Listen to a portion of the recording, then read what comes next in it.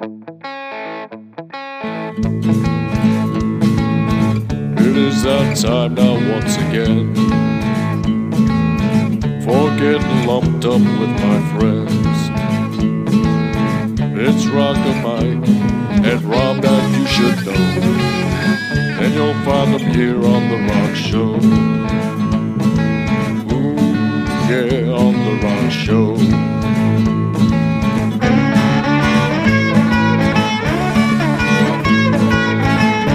Hello, Rob.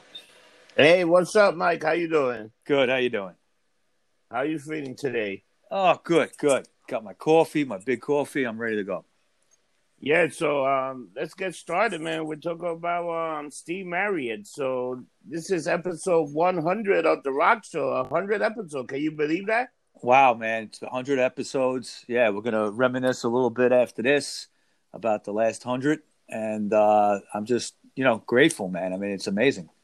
Yeah, and you know what? We're like steamrolling. We're getting some good reviews. A lot of people started to watch the show. I put up the Grand Funk Railroad, and it's doing pretty good so far. Yeah, I saw you did put that up. Also like the Leather Leone interview that we did. That's been doing good, and then we got the news about doing well in Sweden and Australia.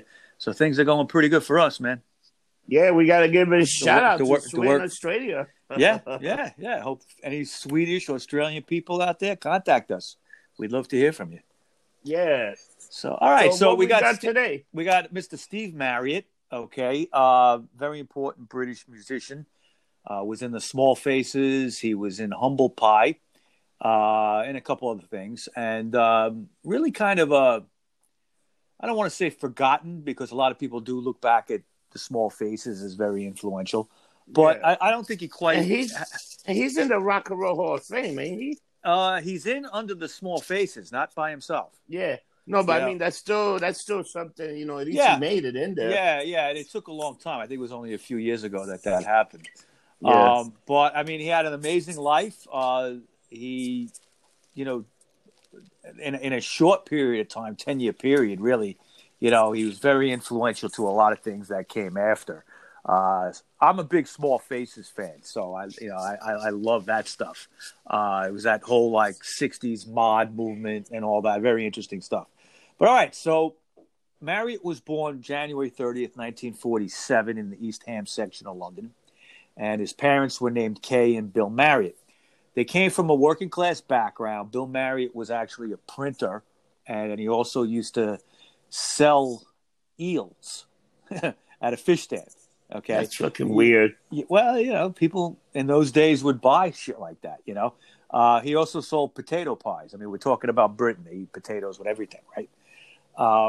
His mother Kate worked at a sugar factory for a while, so they were like working class people. And Steve, as a young kid, he had an early interest in music. His father bought him a ukulele and a harmonica, both of which he taught himself to play very quickly. He also learned that singing and playing an instrument at bus stops could earn him some extra cash. So as a young kid, he used to, sit with his ukulele or his harmonica, and he could sing too. And he had a very good voice, and he would just earn a few extra bucks as a kid. Now, his musical talents would also come in handy every year when his parents used to go on vacation. They used to go down to a beachfront area, and he would enroll in talent contests and stuff, and he would always win. So he was like a child prodigy in a way. Okay, yeah, he was a musical genius almost in a way. Yeah, I mean, as a kid. So in 1959, when he was 12, he formed his first band with schoolmates Nigel Chapin and Robin Andrews. They would add friends Simon Simpkins and Vic Dixon and go through a series of name changes in the band, but they were very influenced by Buddy Holly. And Buddy Holly, it's, one thing I'd like to do a show him at some point, but what's kind of lost in history is how huge Buddy Holly was in England. Okay, guys like Marriott, guys like Mick Jagger and Keith Richards, they were like gigantic, Buddy Holly fans at that time. He made a mark in the British scene even long after he was dead. But Marriott liked Buddy Holly so much that he would wear glasses like him on purpose and just I've seen that. Take the lenses out, But he wrote a song. One of his first songs he ever wrote was a song called "Sheila, My Dear," and it's done in a Buddy Holly style. And Sheila was like an aunt that he was really close with. Thought that was kind of interesting. It was his former Peggy Sue. I guess so, and sometimes he even went by the nickname of Buddy. But he was a hyperactive kid, from an early age. He liked to play pranks, practical jokes on people, other kids in the neighborhood he would mess with. While he was a student at the Sandringham Secondary Modern School, Marriott was rumored to have set a classroom on fire. Wow. As a prank. And he always said it wasn't true. He denied it. But people on the scene there said that, yeah, he did it. He actually set the room on fire. But you know what's funny? That's going to come in full circle later. Isn't that kind of prophetic, right? Yeah. Considering what happened to him. But yeah, think about that. I know. In 1960, Steve's dad, Bill, spotted an advertisement in a London newspaper for a new Artful Dodger role in Lionel Bart's popular musical Oliver. Based on Oliver Twist by Charles Dickens, it was at the New Theatre in London's West End, and without saying anything, he applied Steve into the role. But he ended up auditioning, and he started singing a song called "Who's Sorry Now" by Connie Francis to audition, and then he also did "Oh Boy" by Buddy Holly. Lionel Bart was actually there himself doing the audition, and he was personally auditioning, just happened to be that day, and he was impressed with Steve's voice, and he hired him on the spot. Yeah, that was pretty impressive. Yeah. So he was about 13. He ended up playing several roles in that play, and it went on for about a 12-month period. He got paid £8 a week, which was a lot of money back then. Yeah. Now, he also sang the Artful Dodger songs, "Consider Yourself," "Be Back Soon," and "I'd Do Anything," which appear on the official soundtrack of the stage show. The record was recorded at the famous Abbey Road Studios, and in 1961, the family would move to a better area, nicer apartment in the Danes Close Manor Park area outside London. Following Marriott's successful acting debut in Oliver, his family encouraged him to pursue an acting career. That's what they really wanted for him. But he would audition and be accepted as a student into the Italia Conti Academy of Theatre Arts in London. His family, unfortunately, could not afford the school fees, so the school made arrangements to deduct the fees from his acting roles that the school would find him. That's how much they wanted this kid. They were willing to, make that kind of arrangement. Not too many people would get that. But he quickly got small roles in film, TV, and radio. He was often kind of typecasted as the energetic, wise-ass Cockney kid, that really wasn't much different than what he was. You know what the expression Cockney, you ever hear that before? Yeah, what is it? Yeah. It's kind of like a street kid in London, like what you would see in old movies like a Brooklyn Kid, like a Bowery Boy. Like that, when they would, like a Cockney kid, like with a very specific accent. I was reading like a few years ago that like the whole Cockney thing is like dead in London. Like that doesn't exist anymore. It's kind of like gone. All right. And it was just kind of like, if you watch old movies and you hear like that real like British, it's specific. It's almost like what a Brooklyn accent would be for New York. And he was that kind of kid. He was like a little street kid. And he would just be put into these kind of roles, and it was perfect because he didn't have to act. That's what he was. But soon, though, Marriott would lose interest in acting, and that created a big problem in his family. There was a lot of arguments about that. He told his family he wanted to pursue a musical career, and they were pissed and disappointed with him. And he would leave home for a little while at that point, and he would stay with friends. So he was about 15, 16 when he made that announcement. In 1963, Steve Marriott wrote a song called "Imaginary Love," and he shopped it around to see if some labels would be interested. And he got a record deal with Decca. okay, and it was as a solo artist. He had an agent named Dick Reagan, and Dick Reagan was a guy who was around for a bit. He actually represented Cliff Richard, and Cliff Richard was a major singing artist in England at the time, kind of like an Elvis type of singer. He had one hit here in America in the 70s. I think it was that song Devil Woman. But he was big in England. And this guy represented him as well. So Marriott's first single would be written by Kenny Lynch, who was the only black major songwriter in the British music business at that time. It was a song called Give Her My Regards, and they put Imaginary Love that Marriott had wrote on the B-side. Unfortunately, it flopped. And that was the summer of '63. Now, later that year, not to rest on his laurels, he was always out doing something. He started a band called The Frantics, and they would record a cover version of Cliff Richard's Move It, but it didn't make a buzz anywhere, and it was actually never officially released. The band would change their name from The Frantics to The Moments, and sometimes it was called Steve Marriott and His Moments. They played support for artists like The Animals. They would open for them. They would open for John Mayall. John Mayall is great. Yeah, places like the 100 Club in Soho or the Crawdaddy Club in Richmond, where the Stones played a lot. The Moments actually had a devoted following for a while, and even had their own fanzine called Beat 64. Now, in fact, in 1964, they performed 80 total gigs and got asked to record a single for the American market. Wow. They recorded the cover of the Kinks' You Really Got Me. Yeah. And it was for the World Artists label, which had actually released the Oliver soundtrack a few years earlier. So their version of the Kinks song didn't really gain any interest. And Steve actually got kicked out of the band.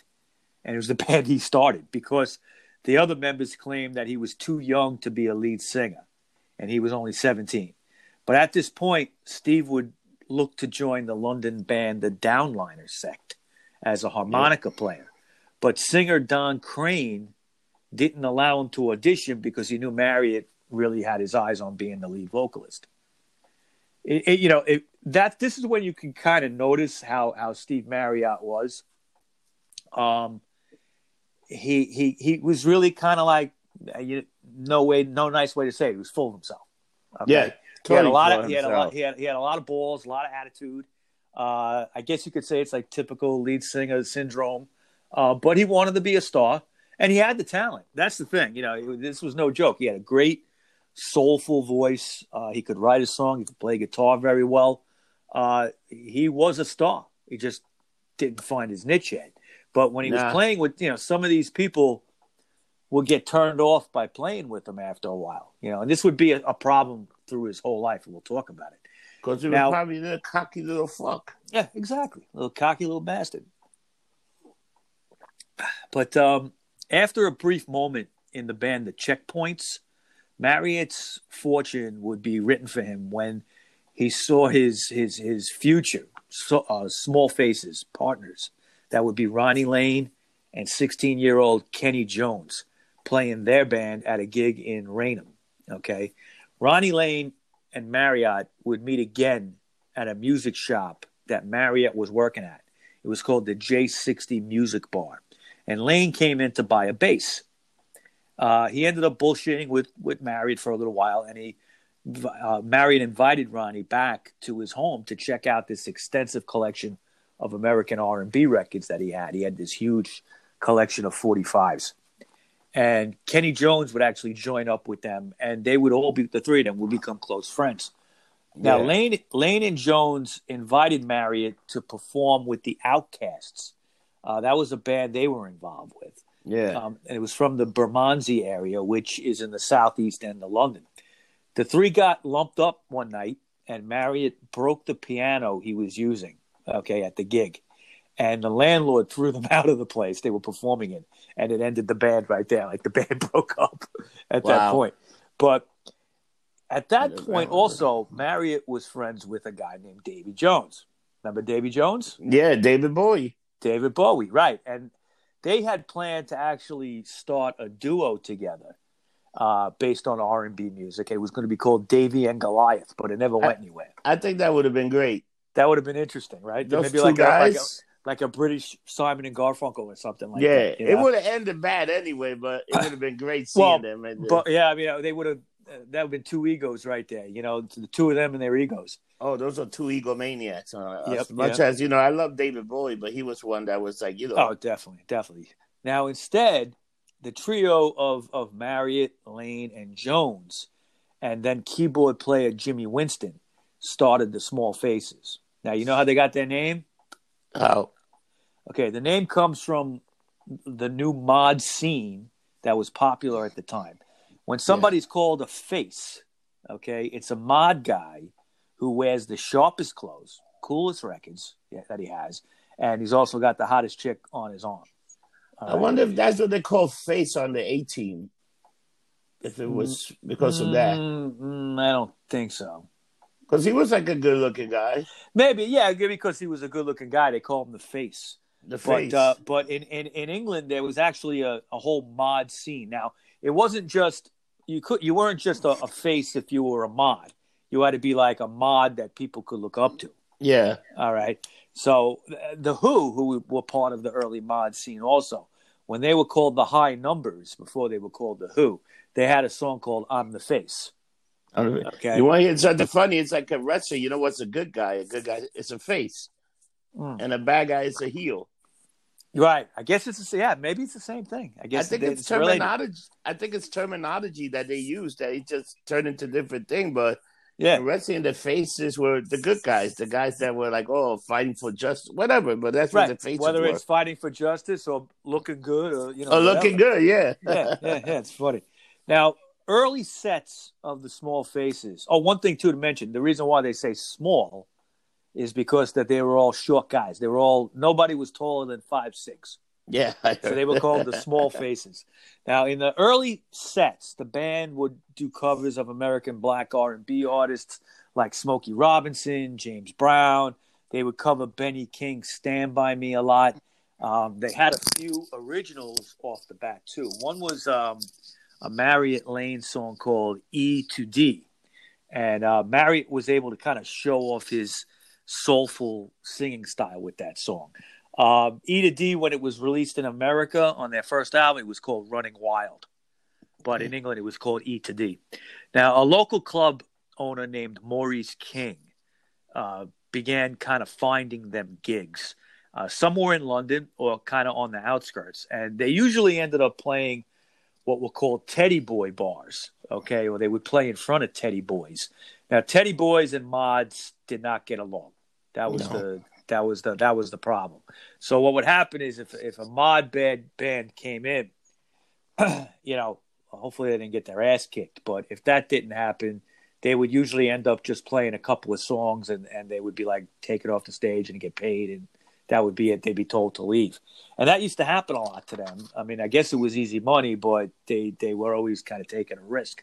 But one time when it happened, they walked into a mod club that happened to be across the street after they got thrown out of the Teddy Boy place. And it happened to be a place called the King Mojo Club. And it was a brand new mod-themed place. They actually walked in, liked the scene, and they offered to play for free. And this was kind of how they established themselves into the mod scene. Marriott was always, into looking good, and Ronnie Lane, they all were. They were all into looking good. And the mod scene was kind of just a perfect fit for them. Soon, they would establish a residency at the Cavern Club at Leicester Square, where they were supported by an American act called Sonny and Cher. Sonny and Cher were opening for them, and they were actually living in London at the time. So that's the pretty crazy. Club, the Cavern Club also, is famous because of the Beatles playing there too early on. Now, they would connect right away with this manager named Don Arden. And Don Arden, I mentioned before, is Sharon Osbourne's father. And he managed a lot of bands over the years, basically ripped them all off. They signed a contract with him, big mistake, and he connected them with Decca Records. Now, their first single was a top 20 UK hit called "What You Gonna Do About It." Yep. And Marriott and Lane are credited for writing the music part, but the lyrics are credited to Drifters band member Ian Samwell and also a guy named Brian Potter, who often wrote lyrics for the Four Tops. So they were getting some good, R&B influence and some help right there. Their second single failed to capitalize on the top 20 success of the first one. It was a song called "I've Got Mine," and it actually didn't chart at all, despite Don Arden getting them in a film called Dateline Diamonds. It was a crime drama, and there's a scene in the movie where they're singing that song, but for some reason it just didn't take off. Now, keyboardist Jimmy Winston at that point would leave the band. That was in late '65. He wanted to pursue a solo career and an acting career. He would actually become successful in TV and film, getting some parts. But according to Kenny Jones, the drummer, Winston also kind of had some issues with Steve Marriott as the lead singer. He wanted to be, Winston wanted to be more than just a keyboardist. I think there was a little competition there back and forth. But Winston ended up getting replaced by Ian McLaughlin, and he fitted perfectly on keyboard. He also looked like a mod. It was a perfect fit. And on November 2nd, 1965, McLaughlin played his first gig with the Small Faces.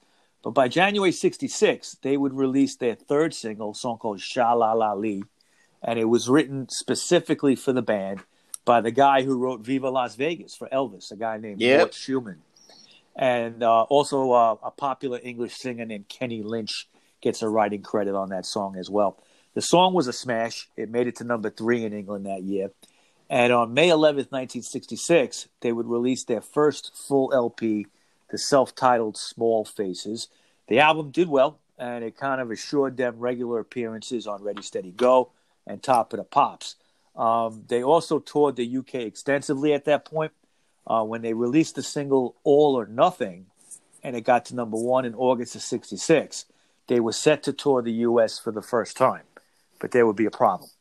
The tour was supposed to have them backing the Lovin' Spoonful and the Mamas and the Papas, but Don Arden had to pull the plug because McLaughlin, he got a drug bust. And they tried to cover it up, but details of it was leaked to the press, and it got out. So that was a problem, and he had to cancel the tour. Yeah, that's it. Yeah, so by the end of 66, they had a number 1 single, a popular album, and other hit songs, yet they didn't have any money. All right, it's amazing. So typical of bands in the 60s. That happened to everybody, right? But the band confronted Don Arden about it and actually confronted them with their parents there, okay, because they were all still, young at that point. 66, they weren't even 20 yet, all right? So Arden, in this meeting, actually drops a bomb and tells the parents that all their kids are on drugs. Oh, my God. And they fuck them up. Yeah, so that was a big problem. And they would break with Arden at that point and Decca also because it was kind of like a double package. Yeah. But right away, they connected with the newly formed Immediate record label, and that was started by ex-Rolling Stones manager Andrew Loog Oldham. He gave them a blank check. He liked them, and he said he gave them a blank check to go work it with producer Glyn Johns at the Olympic Studios in London, which was a very nice thing to do. Their first single was the controversial Here Comes the Nice, okay, which was clearly influenced by their drug use. Now, when you talk about their drug use, what were they doing? They were doing speed. Okay, a lot of mods did speed, but, speed wasn't exactly illegal at that point. You could, in those days, you could get speed prescribed to you as a fucking way to lose weight. All right, so, people were doing that, and it kept you awake in the studio. This is why people did it. They didn't know what would happen to you, really. They didn't understand that then. But one thing these guys were into, too, was doing a lot of acid and stuff like that. And they were getting fucked up, man. Yeah, and Here Comes the Nice was kind of like a psychedelic song, and the music was going in that direction. And there's actually a direct reference to speed use in that song. They're just talking about someone that they call the Nice, And he says, "Here comes the night. He brings me speed." Pretty much is the dealer. He was the dealer, but they somehow it got past the censors, and it got on the radio, and it did well. But people were like, "Wait a minute, he's talking about speed." But they would release a new self-titled LP. So their second LP would be Small Faces once again. It came out in June of '67. 13 of the 14 songs were written by Marriott and Lane, and that was kind of in contrast to the first album on Decca, which had a lot of covers. But another change was the album was a switch from kind of the mod sound to psychedelic power pop kind of stuff, okay? And Ian McLagan wrote a track called... They were definitely like rock and roll to me. That sounded like rock and roll. I know they call them all these fancy names, but they were like a modern day rock group. You know, they would just play good tunes with a little bit of R&B. It was an R&B influenced, but you know, when they got to this period, if you listen to it, you know, like this is the period where they were doing like Itchycoo Park. Yeah. Okay, and that's kind of like a little psychedelic nugget, you know, a little 2-minute psychedelic song. It's a good song. It's a great song. Isn't it always on? It's always on at iBar. I always hear it. Yeah, it's a great song. So that's what I mean. It's like, but to me, when I listen to everybody naming all these labels, it's good fucking rock and roll. Exactly. Well, don't we always say that? I mean, it just comes down to that, right? You could put a million labels on it. Yeah, you could put a million labels. It's just good rock and roll. But Ian McLagan wrote a song called Up the Wooden Hills to Bedfordshire. That was the one contribution he had. Some other classics on there are like the Marriott Lane, written My Way of Giving, and Get Yourself Together. The album would make it to number 12, and shortly after its release, the band would also release the non-album single Itchycoo Park, and it would become the band's only top 40 American hit. It peaked at number 16 that year, and it would make it to number 3 in England. So in those days, if you thought of the Small Faces, if you were an American, that's the only song you really know. You know, the other stuff wasn't even released here yet. Yeah, they didn't take stuff out until later on. Well, after Itchycoo Park broke, I'm going to talk about that in a minute. That's when they started getting some American releases. Yeah. What happened was Don Arden and Decca, they had the falling out, right? So at the same time that this album was doing well, Decca decided to release some previously unreleased recordings of the Small Faces, including earlier versions of the songs just released on Immediate, on that album. So they came out with their own album. Yeah. Okay. The band's not even with them anymore, just to kind of capitalize on the success of the band, which is a scumbag move. But this created a situation with the band competing with itself on 2 different labels at the same time. Okay. But, you know, and we've seen that happen with several bands over the years. It used to happen. But, it was something that couldn't be helped. But in December 1967, they would release a follow-up to Itchycoo Park, and it was a song called Tin Soldier. And it featured American black R&B singer P.P. Arnold on backing vocals.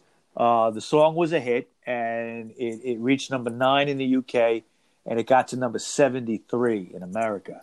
Now, the Immediate Small Faces album would see an American release at that point, and it was renamed There Are But 4 Small Faces, and it had a few track changes, including the singles Here Comes the Night, Itchycoo Park, and Tin Soldier on it, but they also took off a couple of songs.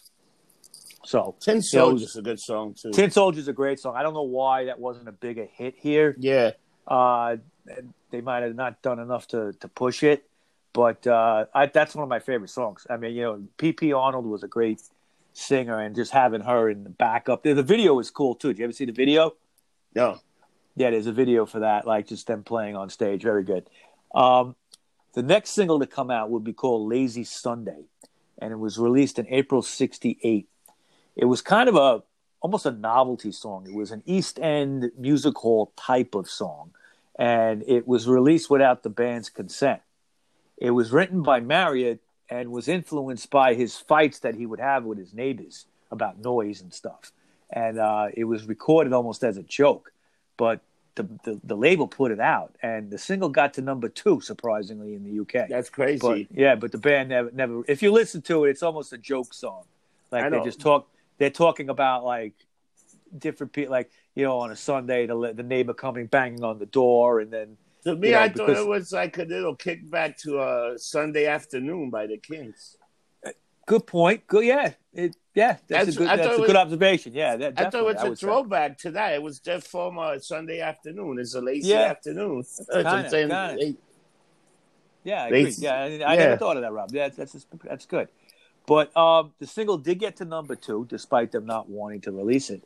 It's amazing. Now the final official single of the Small Faces would be the folky sounding The Universal, and it was released in the summer of '68. The song featured Marriott playing acoustic guitar and was actually recorded partially in his backyard, and you could hear like his dog barking in the background. But the single got to number 16, and it kind of disappointed Marriott. I think he wanted it to do a little bit better. But now in '68 they were very prolific, because in the spring of that year, they would release the psychedelic opus Ogden's Nut Gone Flake album. And it was a concept album that came in a round cover, which resembled an antique chewing tobacco can. That's awesome. Now it's a concept album, and it's just like, I have it here. I'm trying to find it. I got it here somewhere. But I don't know. I've listened to it several times, and I think it's a good record. I just don't quite get the concept of it, But I think they were all kind of like getting high at that point, But it's kind of what they call a 2-act concept album, and it consisted of 6 original songs on side 1, and then basically the second side is like this psychedelic fairy tale, and it kind of relates to this guy named Happiness Stan, and he has these adventures, and his whole thing is he's trying to find out what happens to the moon when it goes down. So I think like somebody was doing a lot of acid on that album, right? Yeah, they were definitely doing a lot of acid. Yeah, the album actually got to number 1 in the UK, but it didn't do anything in America. It only got to number 153. It is considered like a 60s psychedelic classic, like up there now with Sgt. Pepper and SF Sorrow and, other psychedelic stuff. But critics liked the album when it came out, but the problem is they couldn't really perform the album live. Yeah. All right. It had a lot of production and sound effects and other things, kind of like a Sgt. Pepper. And I don't even think they realized that when they made it, that it would be hard to do live. But it got performed one time in its entirety, and it was on a TV show called Color Me Pop, which was kind of similar to the Old Grey Whistle Test. So they did the whole thing as a concept in one shot on that show. I'd love to see that. I don't know if there's any footage of that. But Marriott was looking to evolve the group's sound at this point and bring in Peter Frampton, who he had befriended. He was in a band formerly called The Herd.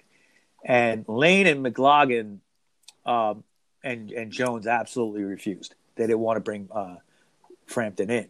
But Marriott kind of felt that all creativity in the band had kind of run out, and he wanted to change the sound or evolve the sound. Evolve the sound, yeah. Yeah, and they weren't for it.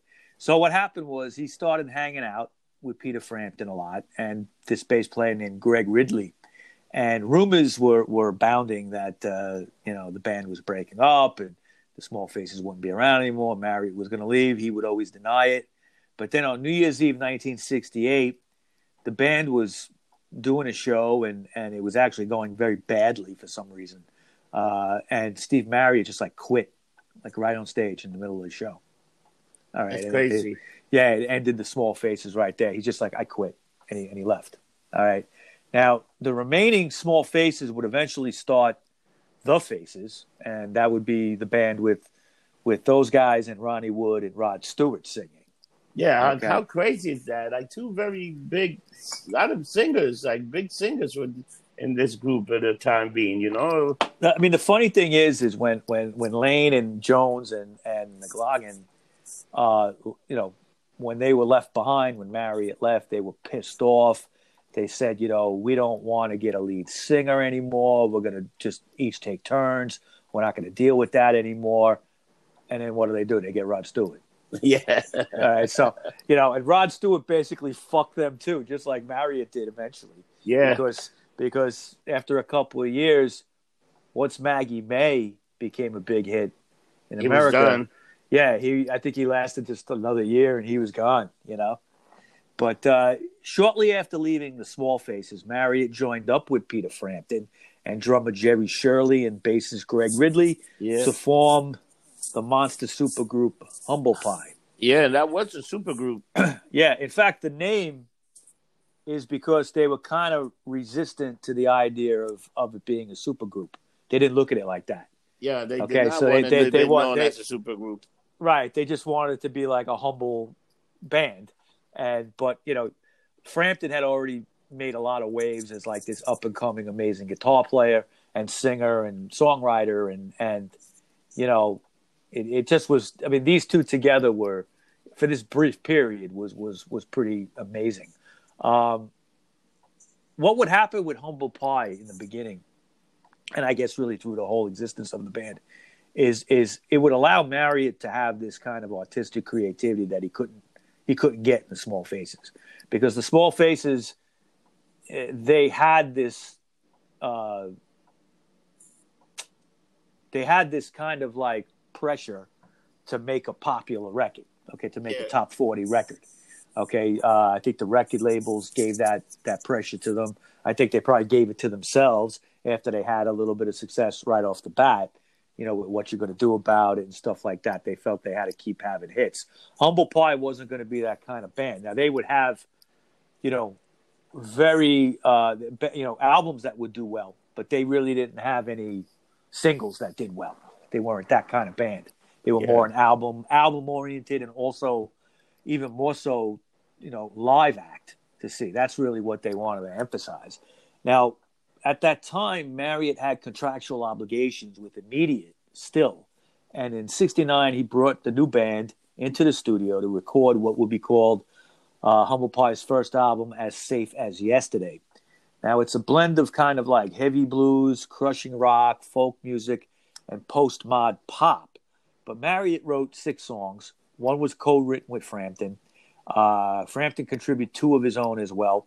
There was a track called Growing Closer, which was actually written by Ian McLaughlin from the Small Faces. And there's some, I think it came to light later on, actually, is that Ian actually almost joined Humble Pie. He was rehearsing with them early on, but once the other guys got the Faces together, he just jumped ship. He didn't want to really be with Marriott anymore at that point. He was trying to figure out what to do, and I guess he just decided to go with the Faces. Yeah. Now, there was some tracks like Stick Shift, Buttermilk Boy, the title track, As Safe as Yesterday, a song called Bang, a song called I'll Go Alone, Natural Born Boogie. I think that was on the UK-only release of that album. They were all critically acclaimed. Right away, the critics liked them. But the whole album being received well, it's got to be mentioned that there was, around 1970, in Rolling Stone, there was a guy named Mike Saunders, who wrote for Rolling Stone, and he reviewed that album. And Mike Saunders would eventually be the singer in the punk band The Angry Samoans later on, Yeah. But he was writing for Rolling Stone at that point, and he coined the term heavy metal, and in that review he described As Safe as Yesterday as a heavy metal album. He called their sound heavy metal, and it's the first time that was ever really used. The album would get to number 16 in the UK, and it would kind of solidify the idea that they were this super group. Even though the band didn't like that term, but they that's what they were. In the UK press, they were always referred to as supergroup Humble Pie. They went on an American tour in which Immediate Records, Rush released a second album. They had done a lot of recording with that first album, and there was a lot of stuff left over. Supposedly, rumor has it they had something like 3 albums worth of material recorded at that point. Now, the second album was called Town and Country, and the band didn't even know it was coming out. They were on tour. Yeah, they were on tour in America, doing well. Okay, they were making a name for themselves playing in America. And all of a sudden, in November of '69, only 3 months after the first album, Town and Country comes out. But this album is different. Okay, what they did is they took some of the acoustic and distinctively like less heavy songs that was on the first album and released it. So it's a mellow album. It's acoustic, a lot of it. All right, and kind of like slow ballady kind of stuff. Now, Humble Pie shows at this point actually featured this music, and what they would do is they would do like a short acoustic set before the electric set. So when they came out, they started off soft, and then they would get heavy. All 4 members contributed to the songwriting on that album. Frampton plays like a Spanish-style guitar on a couple of tracks. Tracks like Every Mother's Son, one called The Sad Bag of Shaky Jake, and The Down Home Again. They're kind of like almost country songs. Okay, wow. And the album was actually produced by Andy Johns, who was the younger brother of Glenn Johns over at Olympic. And the band was on tour, like I said, when Immediate put this out. They actually were going bankrupt, which is probably why they did that. The label was going down the drain. And they probably wanted to make a quick buck. They want to make a quick buck, and the album never got released in the U.S. at that point, which made no sense because they were starting to get big. They should, if they wanted to make a buck, they should have put it out in the United States. But the album proved to be like kind of so popular in the underground that FM radio stations at the time, which played a lot of underground music back then, they picked up on it. Yeah, they picked up on it. And it kind of like, so here you have this band that's heavy and they're making a name for themselves as a great live act. But check this out. They got this like acoustic country-ish kind of album too. They do everything. Okay, so that helped kind of bolster their reputation. Now, during 1970, Immediate totally went bankrupt, and Humble Pie signed up with A&M. And they ended up hooking up with a manager named Dee Anthony. Dee Anthony is kind of like, he was this old school manager. I mean, he was an old guy. He was born in the 20s. He worked with guys like Jerry Vale and Tony Bennett early on in their careers. And he was known to have mob ties. All right? Big time. Yeah, which we'll talk about a little bit later. But when they signed up with him, he said, "Listen, we're gonna push Humble Pie on the American market mostly. We're gonna hit it hard." Okay. He told them to dump the acoustic set that they would do at the beginning of the show, and just concentrate on being like the heaviest they could be. All right, and it kind of like. The early shows with Humble Pie, Marriott was the lead singer, but he would share his spotlight a little bit with Frampton. He would share it with the bass player. They would, not really emphasize him as much. And Dee Anthony said, "No, you're the lead guy. You got to be out in front." And that kind of like, that was definitely what Marriott wanted. So he went right for that. Now, some say this kind of pissed off Frampton. It might have. Okay, because it might have. And it might have led to him leaving eventually. But the group's first album for A&M was a self-titled album called Humble Pie. And it came out in late 70. It was a mix of kind of like progressive and hard rock. It was pretty heavy. They released a single called Big Black Dog, but it didn't do anything. It failed to chart. But it didn't matter because they were selling out venues like crazy across the United States. All right, they were doing very well. A fourth album would be called Rock On, and it would come out in 1971.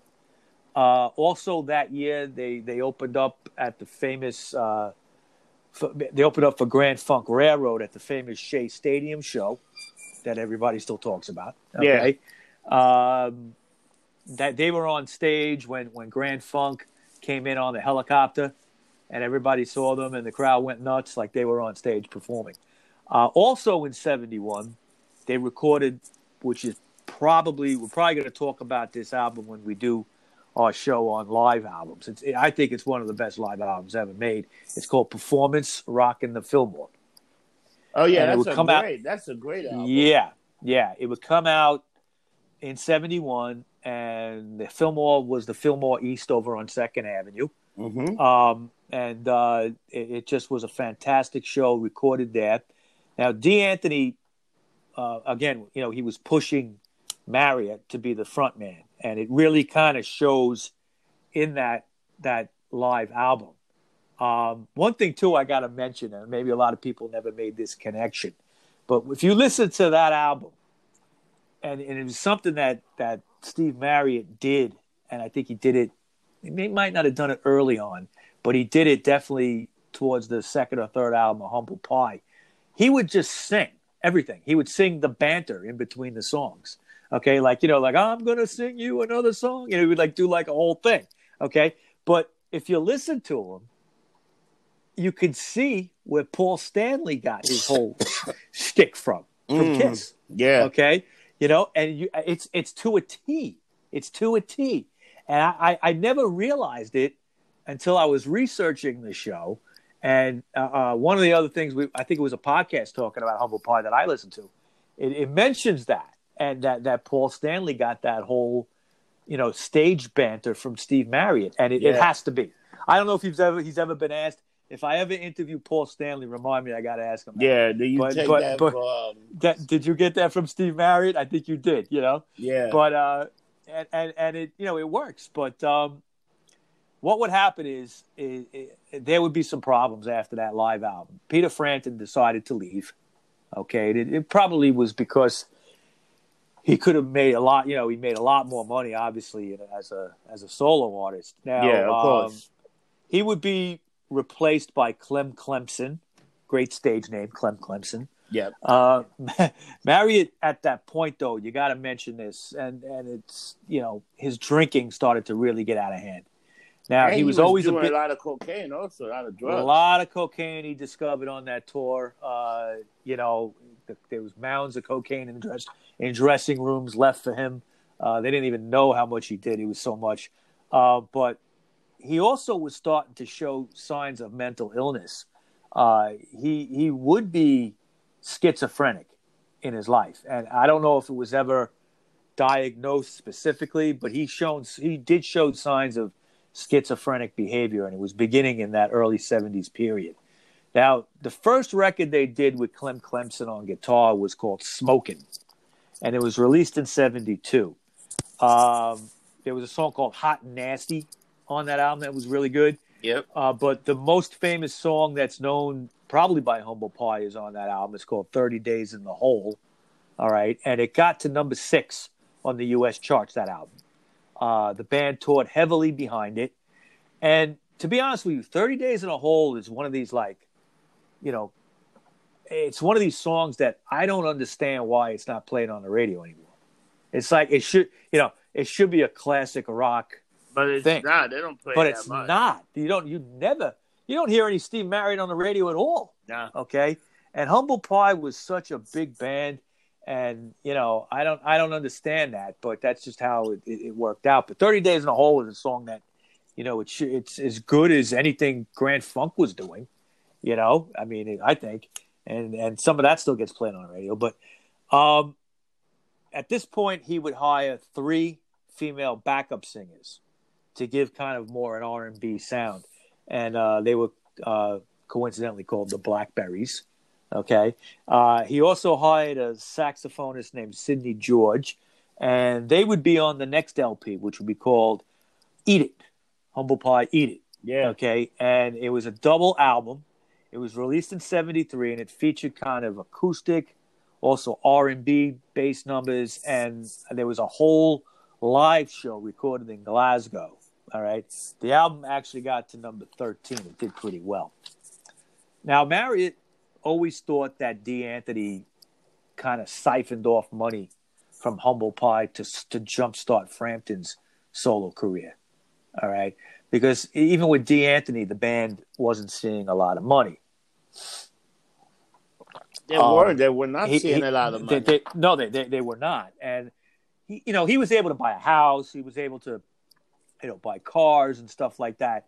They were making a lot of money from touring, but they should have had a lot more money in sales and even in the touring. One day, he actually confronted D'Anthony about this. And it was on more than one occasion, and Dee denied anything. Yeah, of course. But it got to a point where he started receiving, like, threatening phone calls in the middle of the night.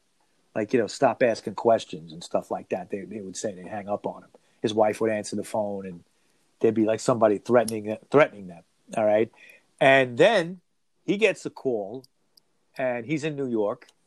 And he's, it was after inquiring again about the money to D'Anthony, and he gets a call, and he's told to go down to the Ravenite Club on Mulberry Street. And he gets there. He says, "You better come down here or else," And he goes down there, and it's fucking John Gotti in there, and I think Sammy the Bull also. Okay, no, Paul Castellano. Excuse me. Yeah, it was the old school guys. Yeah, which ironically at that point in the 70s, Castellano was running the Gambino family. Now D'Anthony was supposedly, I think a Genovese guy, okay, but didn't matter. They all worked together. Yeah, and if you remember, Gotti 10 years later would whack Paul Castellano, but this was when they were all together, working together. And he says, "Stop asking questions, so I'll break your fucking head." So I think that ended that. But in '74, there would be an album called Thunderbox that would come out, and in '75 there was an album called Street Rats. Both did very well, and again the touring would be carrying it. Also, Street Rats would be the final album of the original Humble Pie. Yeah. Okay. They would break up after that. Marriott was really out of hand with his drug taking, his drinking. It just kind of ran its course. All right. Now, also, there was talk about reforming the Small Faces again. Yeah. And it was based on the fact that Itchy-Coo Park and Lazy Sunday got a re-release in England and was doing very well again several years later. So he would reunite with the Small Faces again briefly for that year between 75 and 76. All right. Now, over the next few years, there would be problems. He found out that he owed a lot of back taxes in England. All right. Based on Humble Pie, not, the management not paying the taxes right and all that stuff. Yeah. He actually, it got to a point where he was like, by 78, he was broke, flat broke. Yeah. Flat broke, like he was collecting cans, all right, to get by. Yes. He had to sell his house. Crazy. Okay. Yeah. I mean, he was married at that point. The marriage was on the rocks. A guy that loved Steve Marriott, obviously when I say his name, you're gonna understand. Asked him to perform on his solo album, and that was Johnny Thunders. In 78, Johnny was working on the So Alone album. Yeah. And he had brought in a lot of guests. He had Peter Perrett from The Only Ones. Remember that? Phil Lynott from Thin Lizzy. And he asked Steve Marriott to come in and play piano on the old R&B song Daddy's Rolling Stone. And he actually plays piano. I think he sings a little bit in the background.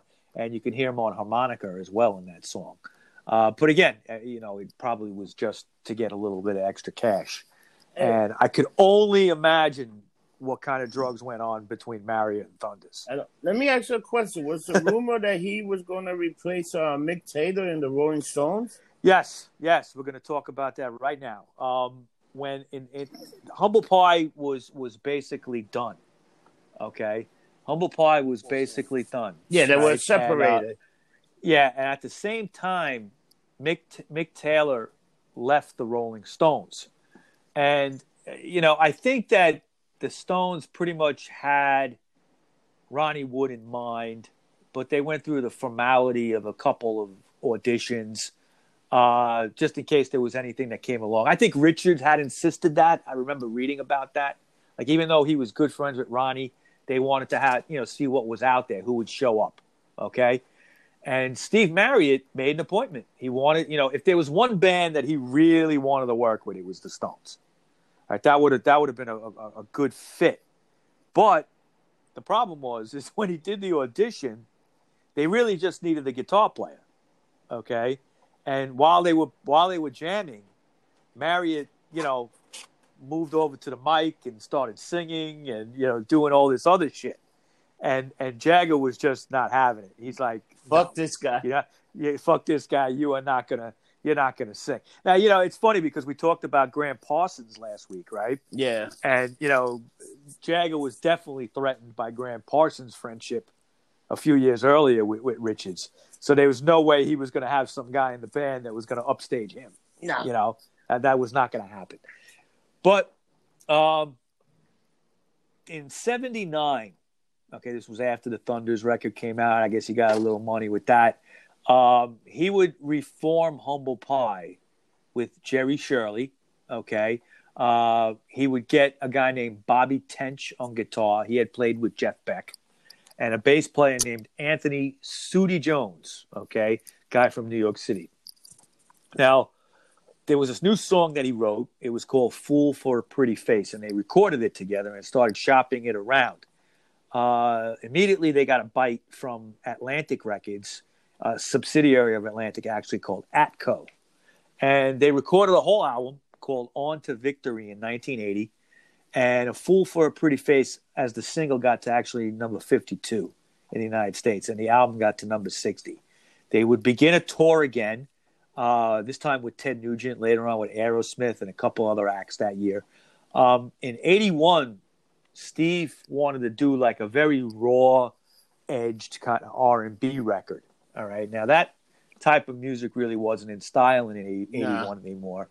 But the record company said, okay, you got to kind of do something a little more modern sounding. So they kind of the album was called Go for the Throat. And it started out as kind of an R&B record, but it would be very slickly produced, and it just sounds very like 1981. Yeah. But he started developing some health issues at this point. He had an ulcer that supposedly burst on stage one time when he was performing.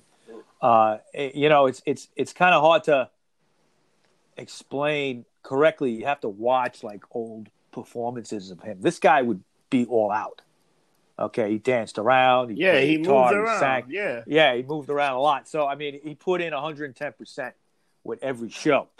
He also broke his hand, all right, in a hotel room door, and that canceled the rest of the tour. Eventually, would break the band up over, like, contractual obligations and stuff like that.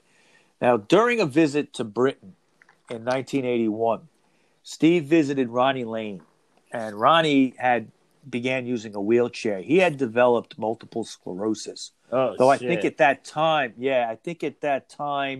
they really didn't know what it was. Okay, but he really couldn't walk much anymore. And they suggested, Marriott suggested that they actually, play together and record some shit. So they got together with musicians Jim Leverton, Mick Weaver, Dave Hines, Zoot Money, and Mel Collins to record an album called The Magic Midgets. And I knew you'd like that, Magic Midgets. The album was like Ronnie Lane and Marriott original songs, but they couldn't tour due to Lane's illness.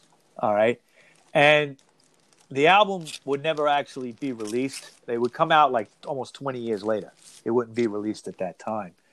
There's a rumor that Marriott, with his arrogance, I guess, he had the album on a cassette, and he shopped it over to Arista CEO Clive Davis one day. He made an appointment with him to try to show him the record. And Davis was listening to it in his office with him. He was tapping his foot. He was digging it. He was liking the album, right? And he said to Marriott said to Davis, he says, "Clive, you like the record?" And he says, "Yeah." He goes, "Well, you can't fucking have it." And he took it and he walked out. I wonder why he did that, man. What was he thinking? I don't know. He at that point, there just seemed to be kind of like self-destructive shit and self-sabotaging going on. It could have been a mental illness. It could have been mental illness. Obviously, the drugs were still in there.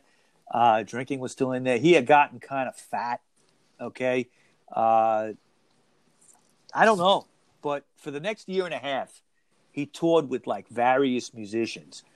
He would play Small Faces sometimes Humble Pie songs.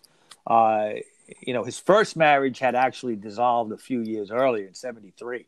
His second marriage to this wife, Pam, fell apart at this point, okay, in the early 1980s. They had been separated a little bit and kind of like got back together, but it wasn't working out. And she found out that he got this other girl pregnant. So that was like the end of it. Okay. He moved back to England. He was broke. He moved back to England. And remember, he owed England back taxes. All right. So he was staying with his sister in a spare room in her house. He would play pubs at this point. He would call himself like Little Stevie Marriott. And he would play pubs. Yeah, to make some money. To make some money, but he demanded cash because he owed back taxes. He didn't want to declare anything. Okay. So he connected when he was in England at this point, doing this kind of like little pub gig. He connected with an old longtime friend named Madden Piercy, this girl that he knew for many years. And they ended up renting a home together. Also, a company called Aura Records put out in 1984 an album called Steve Marriott Live at Dingwalls. And Dingwalls was a famous club in London. Him and Madden Piercy ended up having a kid together. Wow. And she kind of helped him not knock drugs and alcohol, but really kind of curtail it. Okay, he would go like a couple of months sober, things like that. He put a trio together at this point called Packet of Three, in which he would tour Canada, America, and Europe a lot. But in 1985, he ended his relationship with Piercy just a year later. He met a woman named Toni Polton, and it was at a Packet of Three gig that he met her. So he would move in with Polton to a rented cottage in the small village of Arksden, Arksden, Arksden. Marriott became well-known locally in this town.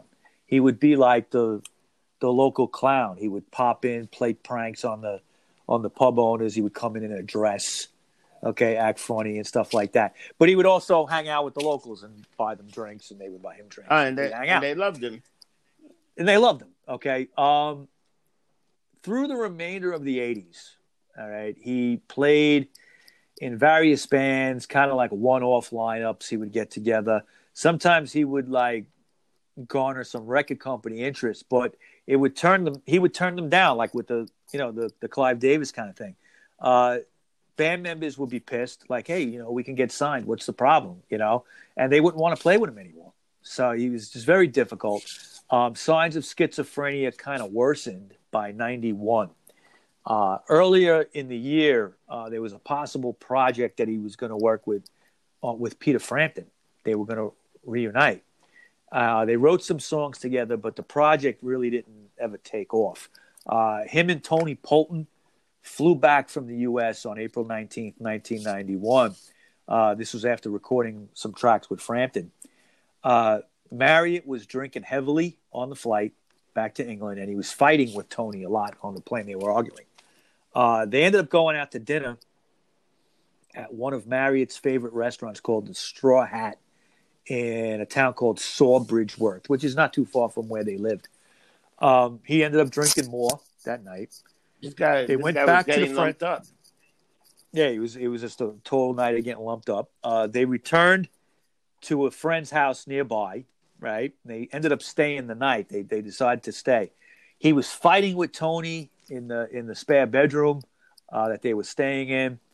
She fell asleep and then woke up later to see him not there, and she realized he took a cab back to their apartment, their house. They had a cottage, okay, like a town or two away, and he just went home.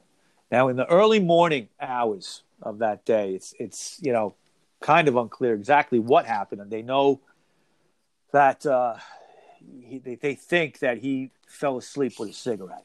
Okay, because his house was found totally engulfed in Yeah, it was flames burning. about 6:30, 7 o'clock in the morning.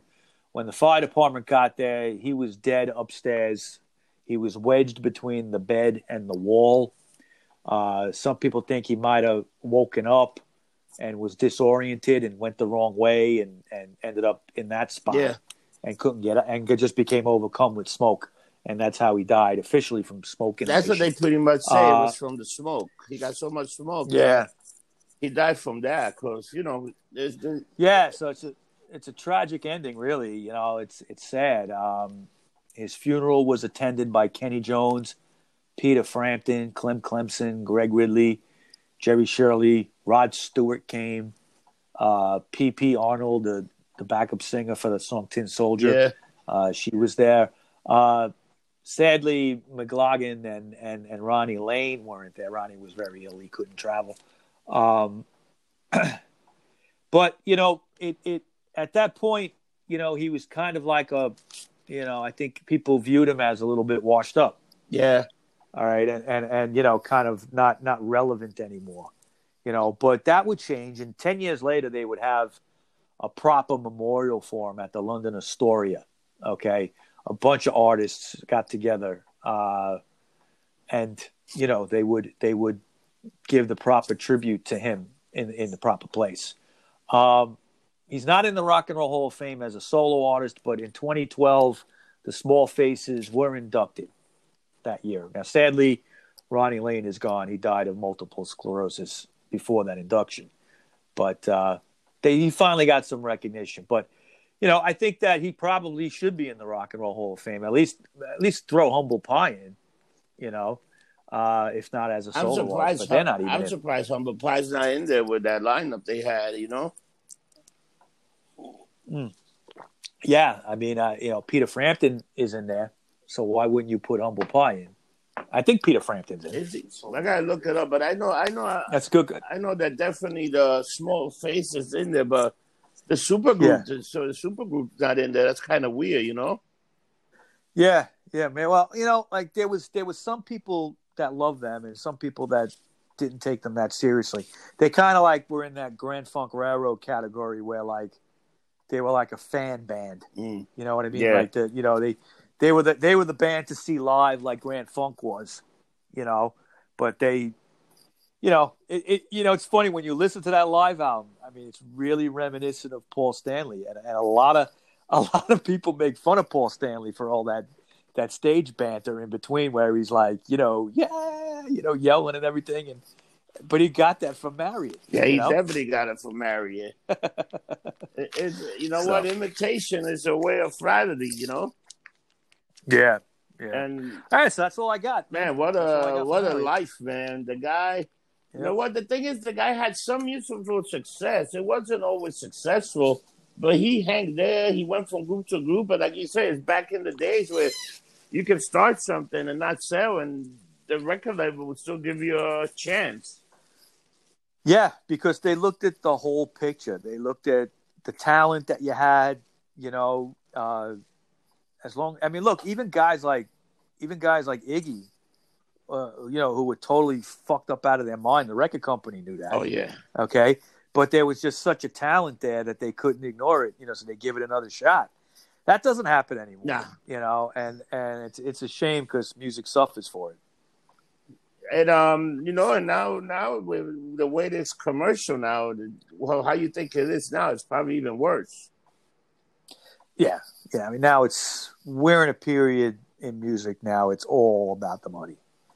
You know, that's it. Even underground stuff. You know, it's really that everybody's just trying to make a quick buck. So, and again, music suffers for it. But you know, we've mentioned this a couple of times over this year in shows that I think the pandemic. I think it's very possible that, you know, if when we do come out of the end of this, I think Leather Leone mentioned this the other day when we did the interview with her, is that, you know, I think people are going to be looking to get out and looking to see live music again.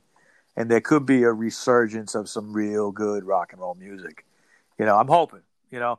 I mean, I like to think there's some 16-year-old kid that, you know, while he's stuck, he can't go nowhere because of this fucking coronavirus. You know, he's picking up a guitar, and we're going to get another, Steve Marriott or another Eddie Van Halen or somebody soon. You know, We probably will. You never know. You never know who's going to come up there. You never know. Yeah. You know, so this is the 100th episode. Of the Rock Show, and I just want to say to all the fans that, you know, I'm blessed. I'm grateful. I'm grateful for everybody that's listened. I'm grateful to, especially all the great guests we've had. We've had some people on the show. George Figueroa did a couple of appearances. Dan Scott, Keith Reese. Your other friend that we did. Who was it? We did met the other guy that came in. I forgot the show we did. We did a show and he was Vinny. We did the show on Black Sabbath. Vinny, yeah. Yep. God, if I'm forgetting anybody, I'm sorry. But all the guests have been great. I'm thankful for all of them. And, you know, guys like in the bar, you know, when we were doing the shows early on the Sunday mornings, guys that just sat with us and listened to me fucking talk my shit. Yeah. Guys like Billy the Artist and Mike Louie and, you know, Boogie, right? Yeah. Shout out to Boogie. You know, and they still listen to the shows. And, you know, even last night I was just getting ready to go to bed and I saw there was a message on Instagram and there was a guy that I met a couple weeks ago in Clockworks Bar over on Essex Street. And he's like, yeah, I met you the other day. I've been listening to your shows, catching up. You're amazing. You stand above everybody else. You know, it's just very nice that people go out of their way and they say stuff like that because we do try. Yeah, Bob, we right? always try. We always, you know. We put a lot into these shows, you know, and I take hours out of my week to get these shows ready. It's not just, you know, slapped together, and I try to research and I try to come up with interesting angles on things, and somehow the shows all kind of connect too. Yeah, they always we've connect. Noticed that somehow, you know, and you know, I remember when you asked me to do this back in early part of 2019, you had the show, the Freak Show with John. Yeah. And you were starting to do well with that, and that was an interesting show. Still is an interesting show. You guys talking about the wrestling and the movies and whatever. Yeah, that's like the entertainment show, you know? Right. And it does good. And yeah, and you asked me, and I was like, wow, you know, thanks, man, you know, and you know, I appreciate it. And I remember the first show we did was about Rick Rivets. Yep. And Rick had, you know, a good friend of mine. He had just passed away, like, I think about 2 weeks earlier, and I was kind of still reeling from that. So it was nice to do that first show dedicated on him. We might revisit his career at some point soon for another show. But and since then, it's just been like a whirl. Yeah, we done the It's Ramon. just been like every week. We done the Ramon, the Sex Pistols, the Clash, the Misfits, Black Flag. We done a bunch of different shows, and everything we bring a little bit of knowledge. Because pretty much anytime Mike is reading, I'm always fact checking and checking out stuff and seeing what question I can ask him. Well, he'll tell the story of these great, fantastic fucking bands and his unique voice that most people say, "Where you guys from?" And once we start talking, they automatically know we're from New York. yeah, I guess. Yeah, that's part of the mystique, you know, of us. Yeah, right? we do pretty good in the UK. But every shows, all the shows are doing, like all the old shows are getting like a real fan base. People are trying to listen to a lot of the old shows, like the Clash shows. They got over 1,000 listeners. So, you know, with the Lou Reed show, got really popular. And, you know, it's the 100th show. And if it wasn't for the fans and the people out there, you know, and I'm hoping that one day we can actually make a living off this, because right now we're not making a living. Everything's pretty low budget, but you know what? You get a little steam going. Hopefully we get up there and we keep doing this for years to come and keep entertaining people, because we still got hundreds of bands that we could talk about and groups and people we could interview. Because think about it, from the rock show, we did the Mike and Rob and Sen. Then we do the conspiracy show every so often. And we expanded. We expanded the Lumped Up universe in a different way, you know? Yeah. And that, Lumped Up universe has now translated into fans in Sweden, fans in Australia. We've even had listeners in Iran. Yeah. We've had listeners in I think India, right? And other places too. I mean, it's like, okay, that's great. What's the funny thing that a lot of people don't realize? We got listeners like in fucking like who really likes it? Like Canada started listening to us. A few Japanese places are listening to us. Thailand is like amazing when you look at it, and it's it's everything. This is all about you, the fans, the people that support us, the people that love us. We got to thank you, because if it wasn't for you, we wouldn't be waking up on every day and doing this show. And we have a good time researching, because every time I look for research, or I go online and I just watch hours and hours of interview from these guys to just make sense of what the hell happened to them, or what were they thinking. And you know what? Pretty soon, it's just going to get better and better, Yeah, I mean, if we, hopefully we can get to a point, make a little cash, put it back into the show, get some good equipment. We're doing everything very low budget right now. But I think there's it's just like punk rock, in the DIY, you do it yourself. Yeah, do it yourself. All right. This is that we're doing like these rock shows, like punk rock style. Okay, it's and just the least amount of technology. And it works. Yeah. And, it's going to get to a point where I think that people are going to hear us. And again, that's all. The only way that's possible is with the fans. So, we're really grateful for that, Yeah, and that's what I think people like about it, because it's a simple show. We get right to the point. We talk about what we got to do. And people learn something from the artists that they never knew. So that's the thing that we bring to you. Even me. I mean, I learned stuff almost every week. Okay, me too. Because I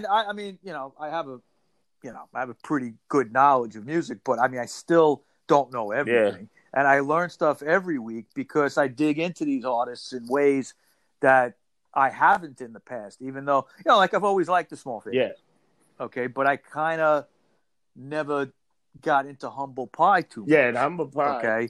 I mean, I recognize them as a great band, and, fans love them and stuff. 30 Days in a Hole is a good song.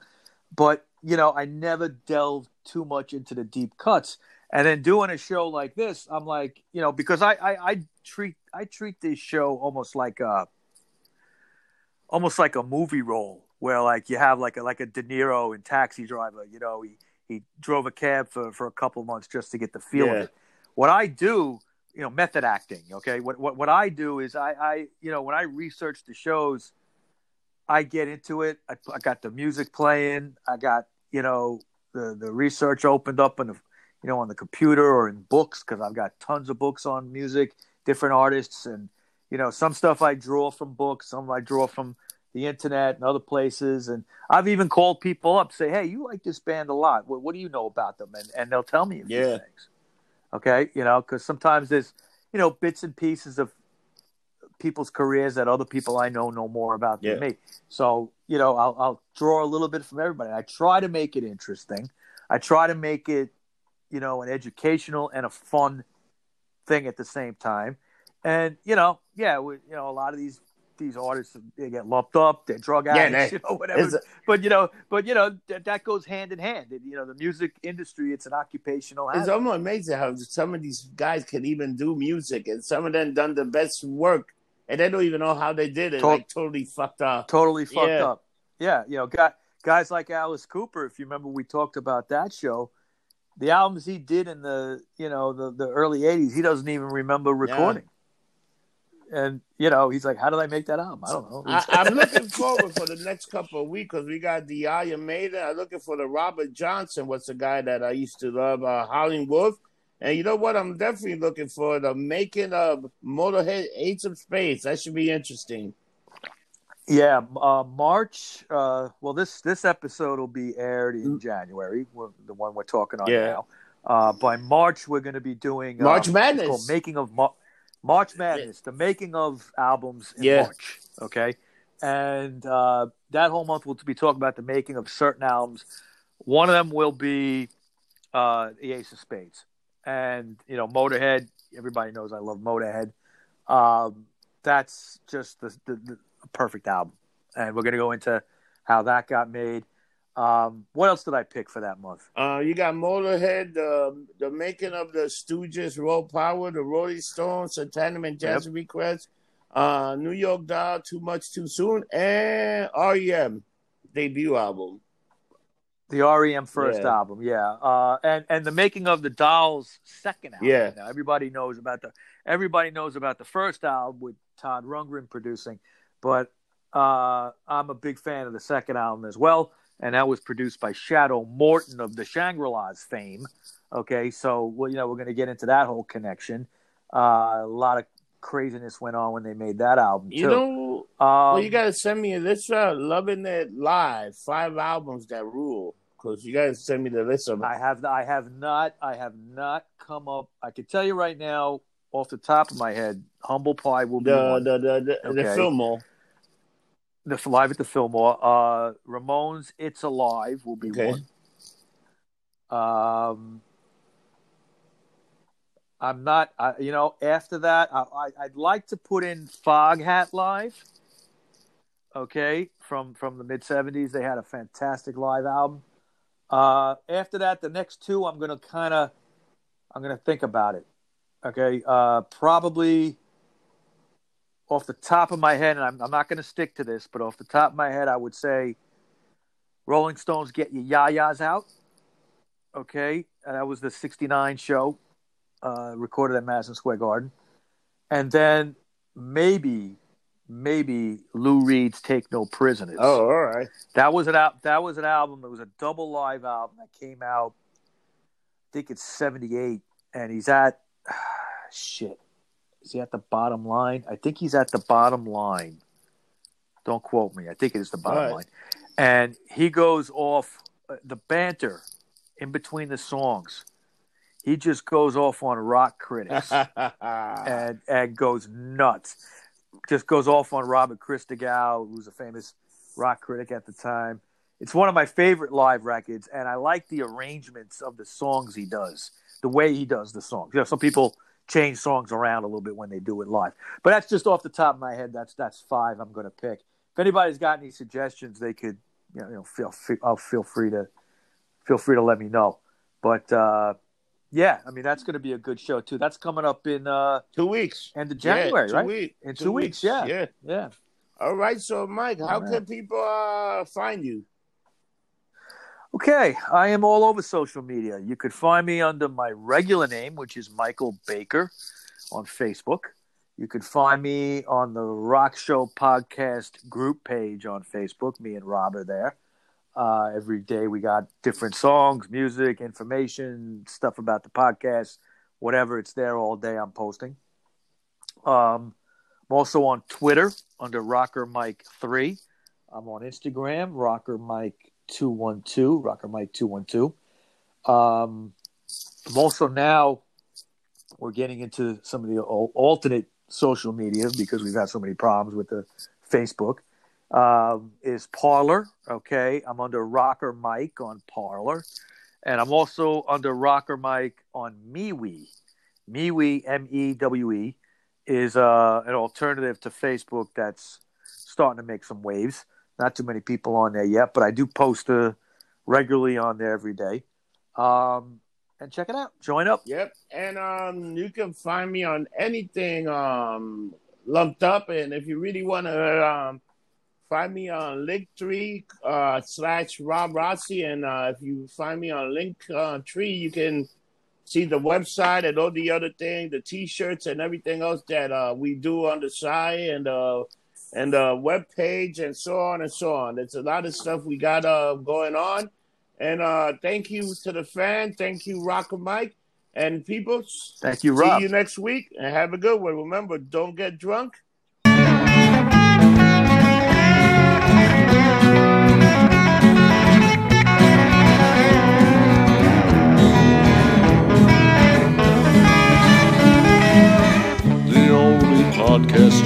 hear. That will be music to your ears. You'll learn about bands you love or may not know, and it's only here on The Rock Show. Ooh, yeah, on The Rock Show. Ooh, yeah, on The Rock Show. Don't tell your friends and everyone you know. Let's get lumped up on The Rock Show.